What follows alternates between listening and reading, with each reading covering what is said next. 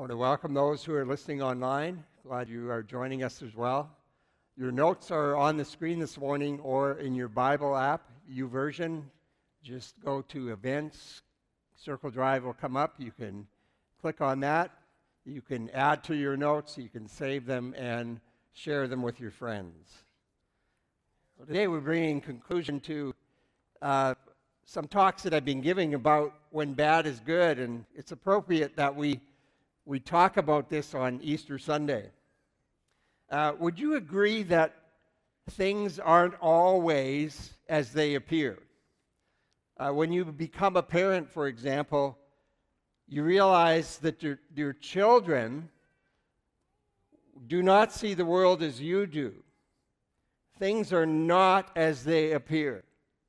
I mean, your kid in physics and chemistry class thinks it's a waste of time, but little do they know later in life they're going to see something different. Or if you've raised a teenage daughter and you do not like her boyfriend, and her boyfriend breaks up with her, I mean, she's in depression, and you're ready to kill the fatted calf and celebrate that daughter that was lost is now found. Right? Things aren't always as they appear. So today, I want to talk to you about the relationship between life and God, because for many of us, we get this confused. If life gets really bad and you're disappointed, it's easy to assume this, that there is no God, or there's no personal God, or perhaps there is no God at all. But hopefully by the end of this session, we will see that some things are not as they appear. Now, I understand this. When dreams don't come true and you cannot get a break, and your siblings move on, or life for people around you seems to be working, but it doesn't work for you. And people try to encourage you, and they say, hey, just pray more, just trust God more, so you do. But after a while, it's easy to conclude that God doesn't like you, and that He is absent, and maybe there is no God at all. And for some of you, you've turned your frustration towards God. And what makes it complicated is if you were raised in a church and you were taught to believe in a personal God, and that God was behind everything in your life, then it's virtually impossible to begin to confuse life experience with God and place your frustrations and your disappointments on the God that you were taught loves you. Well, this was the case with today's character. When his life spun out of control, we don't know the name of this guy. We don't even know how old he was, what he did in life. But his life tanked. His life tanked. And he finds himself in a Roman jail, which was usually just a hole in the ground, and he is condemned to death. He is so violent and so unpredictable that he cannot be trusted as a slave.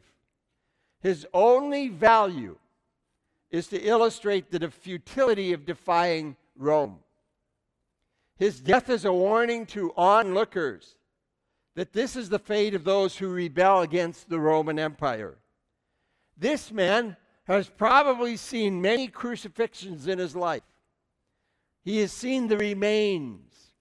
He's smelt the smell. He's heard the screams.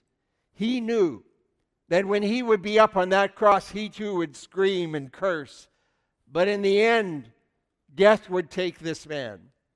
His body would be peeled down from the cross and placed in a wagon and hauled to the city dump and dumped there in the dump. There would be no defense, no mourners, no sympathy. His family, his friends, his government, even God has abandoned this person. He would die like any common criminal. And this man decided to die defiantly. The morning they dragged him out of his cell, he discovered that there were that he would not die alone. There were two others crucified that day. Perhaps he knew one of them, and he would discover that the other was Jesus Christ, the Jewish rabbi from Nazareth. The silver lining in the cloud was that a crowd had gathered to see Jesus Christ die a controversial death. Luke tells us how this worked out, and this is really important, especially if you're new to church. This is not a Bible story or a once upon a time story. This is not even a religious story. This was written by someone who said at the beginning of his document, the Gospel of Luke was written upon thorough investigation of all that transpired. He was just getting the facts. This document was so accurate that people meticulously copied this document to pass it on. That is because Jesus' life was so significant that people wanted to know the details of his life. Over time, this document was called the Gospel of Luke, the story of Jesus. And 200 years after Dr. Luke wrote this account, it was included and bound in what we call the Bible. Now, before there was a Bible, and before there was a New Testament, and before there was a church, before any of that, Luke meticulously researched and documented what happened. He was the Wolf Blitzer of the day, except he didn't have a bias. He just wrote down the facts. Now, here's what Luke said happened that day that Jesus was executed. You'll see this in Luke chapter 23, beginning at verse 32. Two other men, both criminals, were also led out with him to be executed. And when they came to the place called the Skull, they crucified him there, along with the criminals, one on his right and one on his left. Now, when I read this account, I tend to read it without pause. But there is so much packed into this word crucified.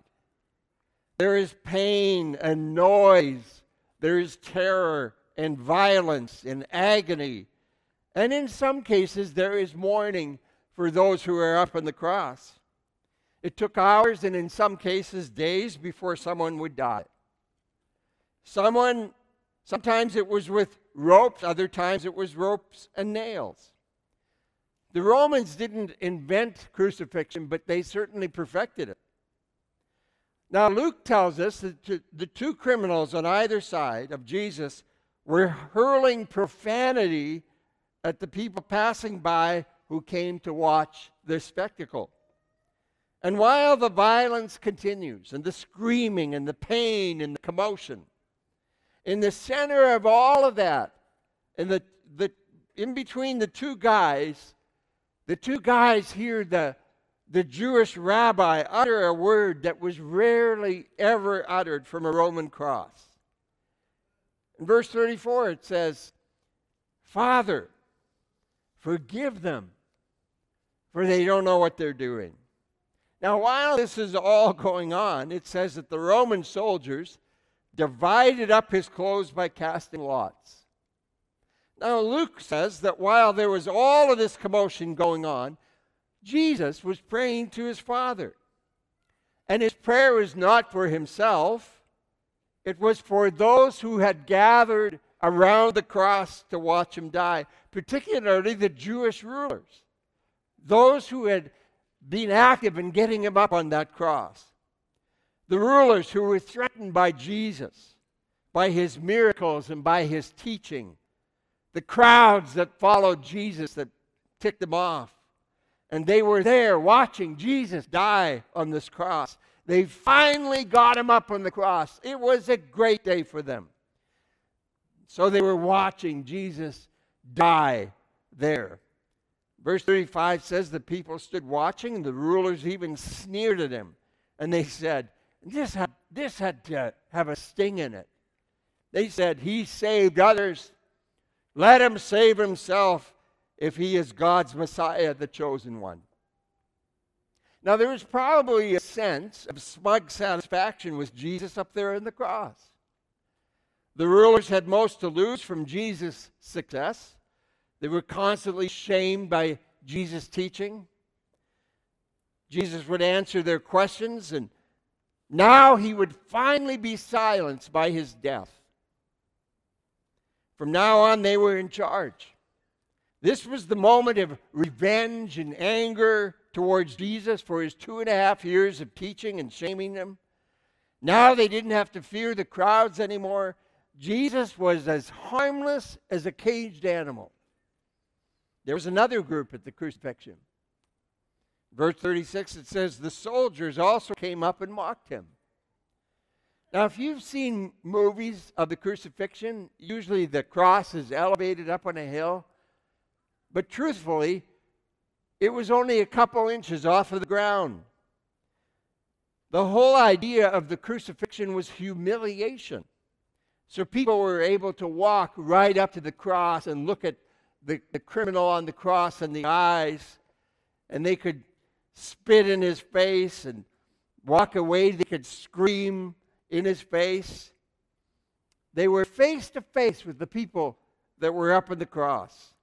And it says of the Roman soldiers, they offered him wine vinegar and said, if you are the king of the Jews, save yourself. There was a written notice above him which read, this is the king of the Jews. The Romans wanted it to say he claimed he was the king of the Jews, but Herod insisted that it be written, this is the king of the Jews. So the soldiers play off of the sign and mock Jesus who's up on the cross. Finally, it wasn't enough that the two other criminals got into the name calling as well. Maybe they couldn't stand Jesus' passive resignation to the circumstances. And Matthew tells us the criminals started to turn their animosity away from the crowd, and they began to focus it towards Jesus. Verse 39 says, one of the criminals who hung there hurled insults at him and said, aren't you the Messiah? Imagine that. This guy up on the cross next to Jesus. Aren't you the Messiah? Hey, aren't you the special one, the anointed one that could do something about this? If you were the Messiah, this would not be happening. If there was a just and righteous God, this injustice would not occur. And then they said, save yourself and save us. But you are not the Christ, they were thinking. If there is a God, none of this would be happening. There is no justice in the world, and therefore there's no personal God. Now the story is about to change. We all know what happens because we look back. We know the end of the story. But if any of these criminals would have been asked, where is God? They couldn't answer a meter to the left or to the right of me. And suddenly, in the midst of all of this chaos, one of the criminals stops shouting and senses something strangely senseless about this rabbi up in the cross. Maybe he heard Jesus' prayer and he's thinking, maybe this is a righteous man. Maybe he has been sent from God, and maybe we have it all wrong. So it says in verse 40, the other criminal rebuked the first criminal and said, don't you fear God since you are under the same sentence? He's saying, we have it wrong, guy. The implication is that they were under the same sentence as Jesus Christ, and he sees something different about this Jesus. He's suffering unjustly, and he's suffering unjustly without abandoning his faith. Jesus is not abandoning his faith based on the way life is and how others have treated him. He's not judging his God by his own death. Besides, this criminal says, we are punished justly for what we're getting, what our deeds deserve. But this man, Jesus, has done nothing wrong. And the criminal begins to see Jesus in a whole new way that no one in the crowd sees. Now, this is so rich. This is so interesting because we see that Jesus is now having his last conversation on earth, not with a righteous person, but with an irreligious person, one of the most notorious sinners in the whole region. And there's Jesus paying attention to this criminal on the cross. And this criminal, his thought process must be, wait a minute. If an innocent man suffers like a guilty man, and he can maintain his faith in God, if an innocent man who is experiencing life the same way that I'm experiencing life, if he is unjustly treated as I am being treated and can still maintain his faith in God, think about this. How much more for a guilty man for whom there is some justification for his suffering? And then it dawns on him, my God, this is the Messiah. In the center of all of this chaos and all of the shouting and all of the cursing and all of the smell that is at the cross there that day, he turns to Jesus. And then he says, Jesus.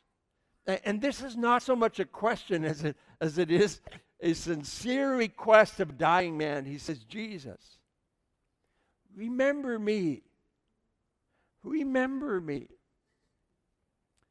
when you come into your kingdom. Because now I see it. Now I get it. Not because of anything I've done. Not because of who I am. In spite of everything I've done, would you remember me when you come into my kingdom? Because if you can maintain faith in a good God in the midst of these circumstances, perhaps there is a good and just God after all. Isn't this amazing? And then Jesus says in verse 43, truly I tell you, today you will be with me in paradise.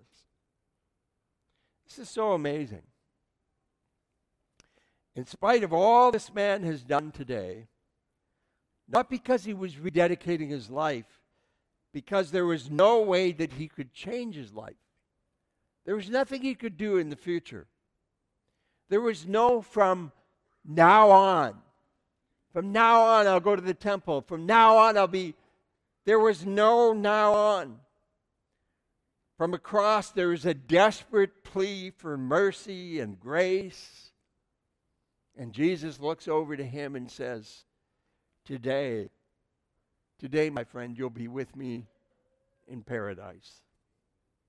And Jesus' last message to us before he dies is this: my thoughts about you are not reflected in what is happening to you.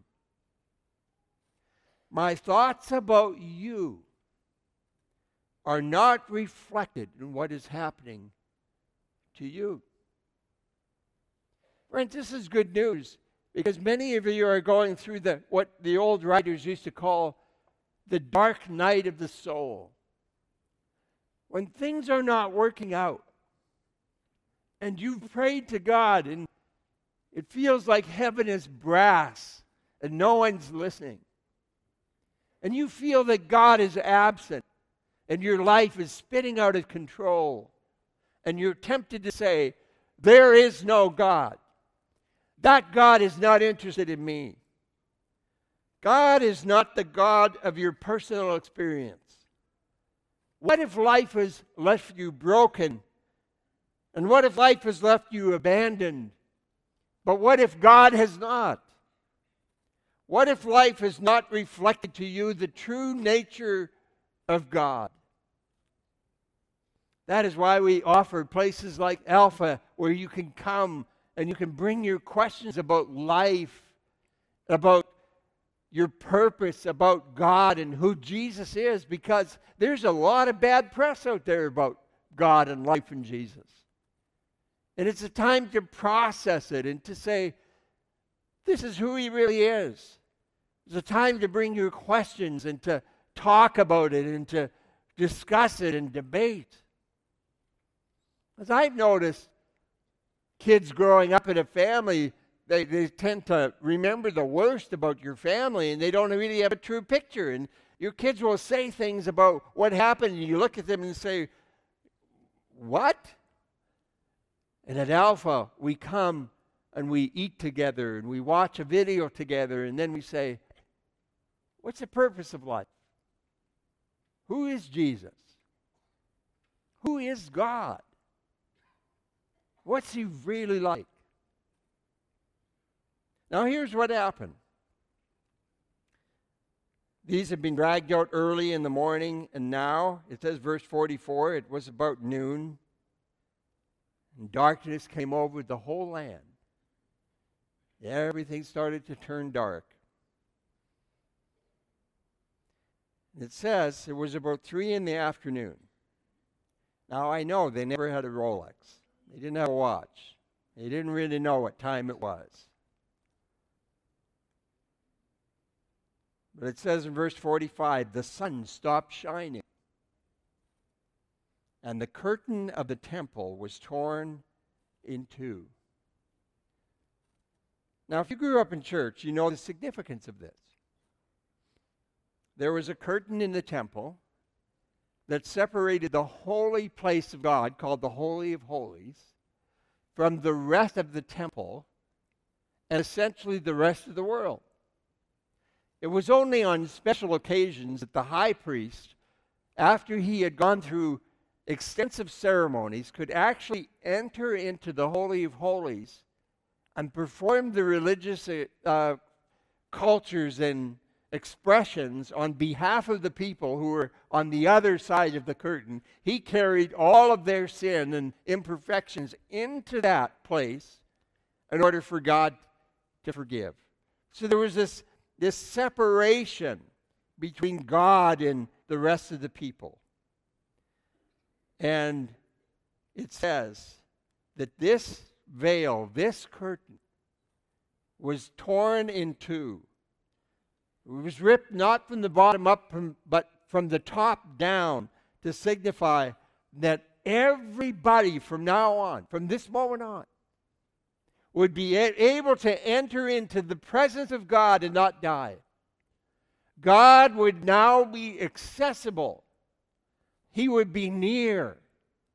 You wouldn't need a special designation to get in to see God. And in this moment, from the cross, everything that separated every man and every woman and all mankind from God was being taken care of on the hill, on the cross, by Jesus Christ. And here is Jesus' last statement there on the cross. Jesus called out and he said, Father. Again, he's praying. And he said, Father. And here it is again. And Jesus is talking and he says, Father. Father, who could have stopped all of this? Father, who could have kept this from happening? But Father, you could have spared me from this moment. But Father, who I have decided to trust anyways, because you're good and you're my Father, he says, into your hands I commit my spirit. And when he had said this, the text says he breathed his last because he knew he was in his Father's hands. I ask you a question this morning, and here's the question. And maybe you have never thought about it in these terms. Have you, because of life, confused life with God? Have you? Have you confused your life with God? Have you drawn conclusions about God because of what you've experienced and what has happened to you in life? Based on prayers that were not answered? On what happened to your loved ones that you thought God should not allow anyone to experience? Were you making conclusions about God because of the things that happened in your life? It's natural. And it is sometimes easy and sometimes avoidable. You lost faith because of this confusion. And you walked away from God. You've walked away from the church. You've walked away from Christianity. And in a sense, you shake your fist at God and you say, why did you let this happen to me? You are not a good God. It's natural. I see it all the time. It happens. It's happened to some of my friends. I want you to say this morning that God can be trusted in spite of your experience. In spite of your circumstances, you can trust God. Because God is not your life. God sent Jesus Christ into this world to bring you life. To give you life. And as John said, to give you life abundantly. To show you who the Father is. And Matthew and Mark and Luke write honestly to say, even Jesus Christ, who is God, did not have privilege. He never walked into the restaurant and say, hey, I'm God. I like the corner table. He lived as ordinary as anybody ever lived.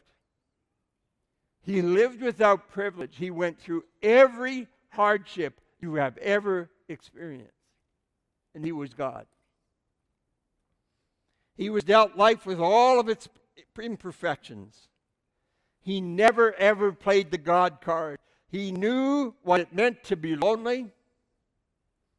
He knew what it meant to be hungry. Jesus was often tired. He was abandoned by friends. He was betrayed by one of his close associates. He was abused. He went through anything that any of us have ever gone through.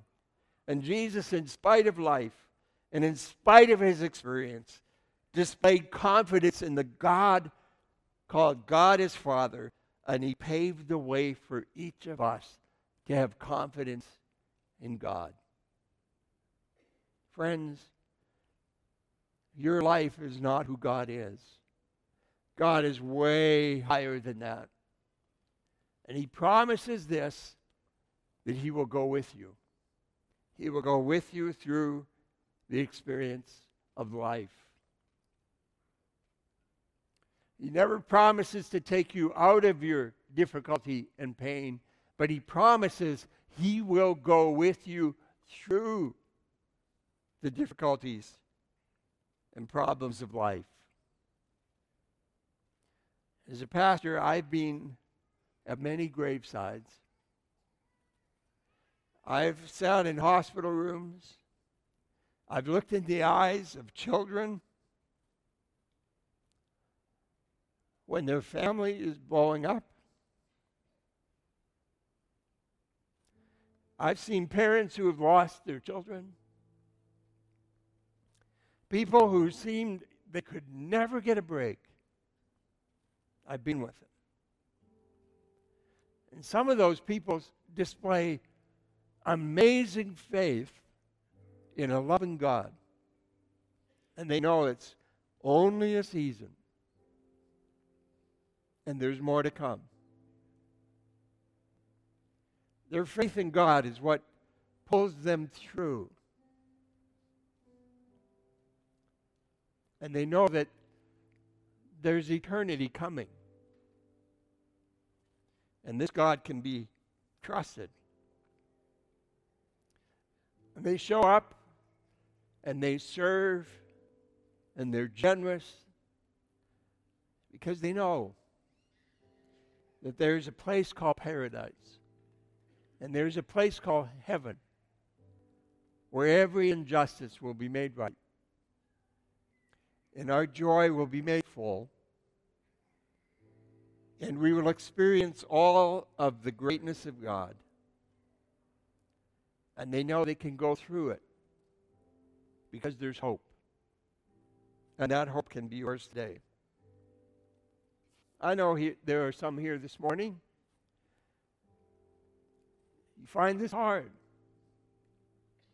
Life has dealt you disappointment after disappointment with God. Could I just encourage you this morning?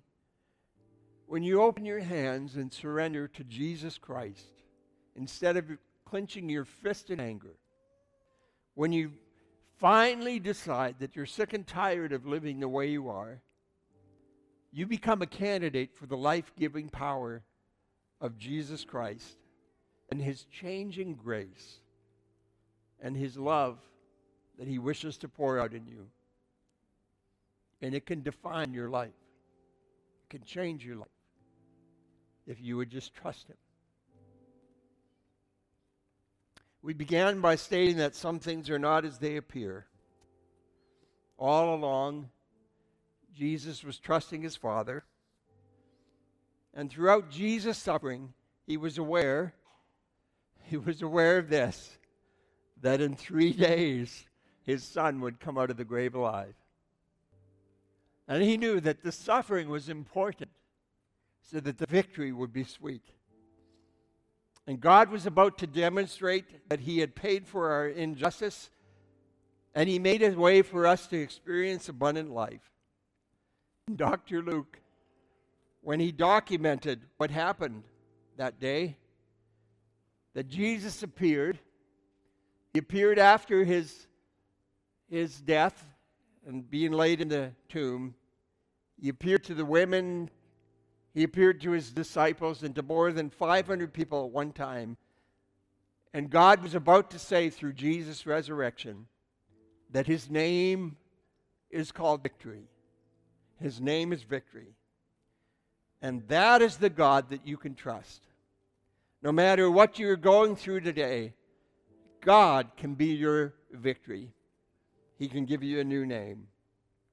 Now, as the team sings, "Praise to Christ our King," the words are so rich.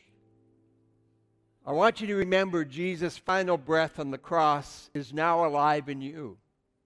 For you who open your life to Jesus Christ. And we can all rise from the ashes of defeat. The resurrected King is resurrected in me and in thousands of people around the world. And this can be your experience today. No matter what you've gone through and what you're going through today, trust Jesus with your life. Our God has robbed the grave, and your eternal life can begin today. Would you open your life to Jesus Christ?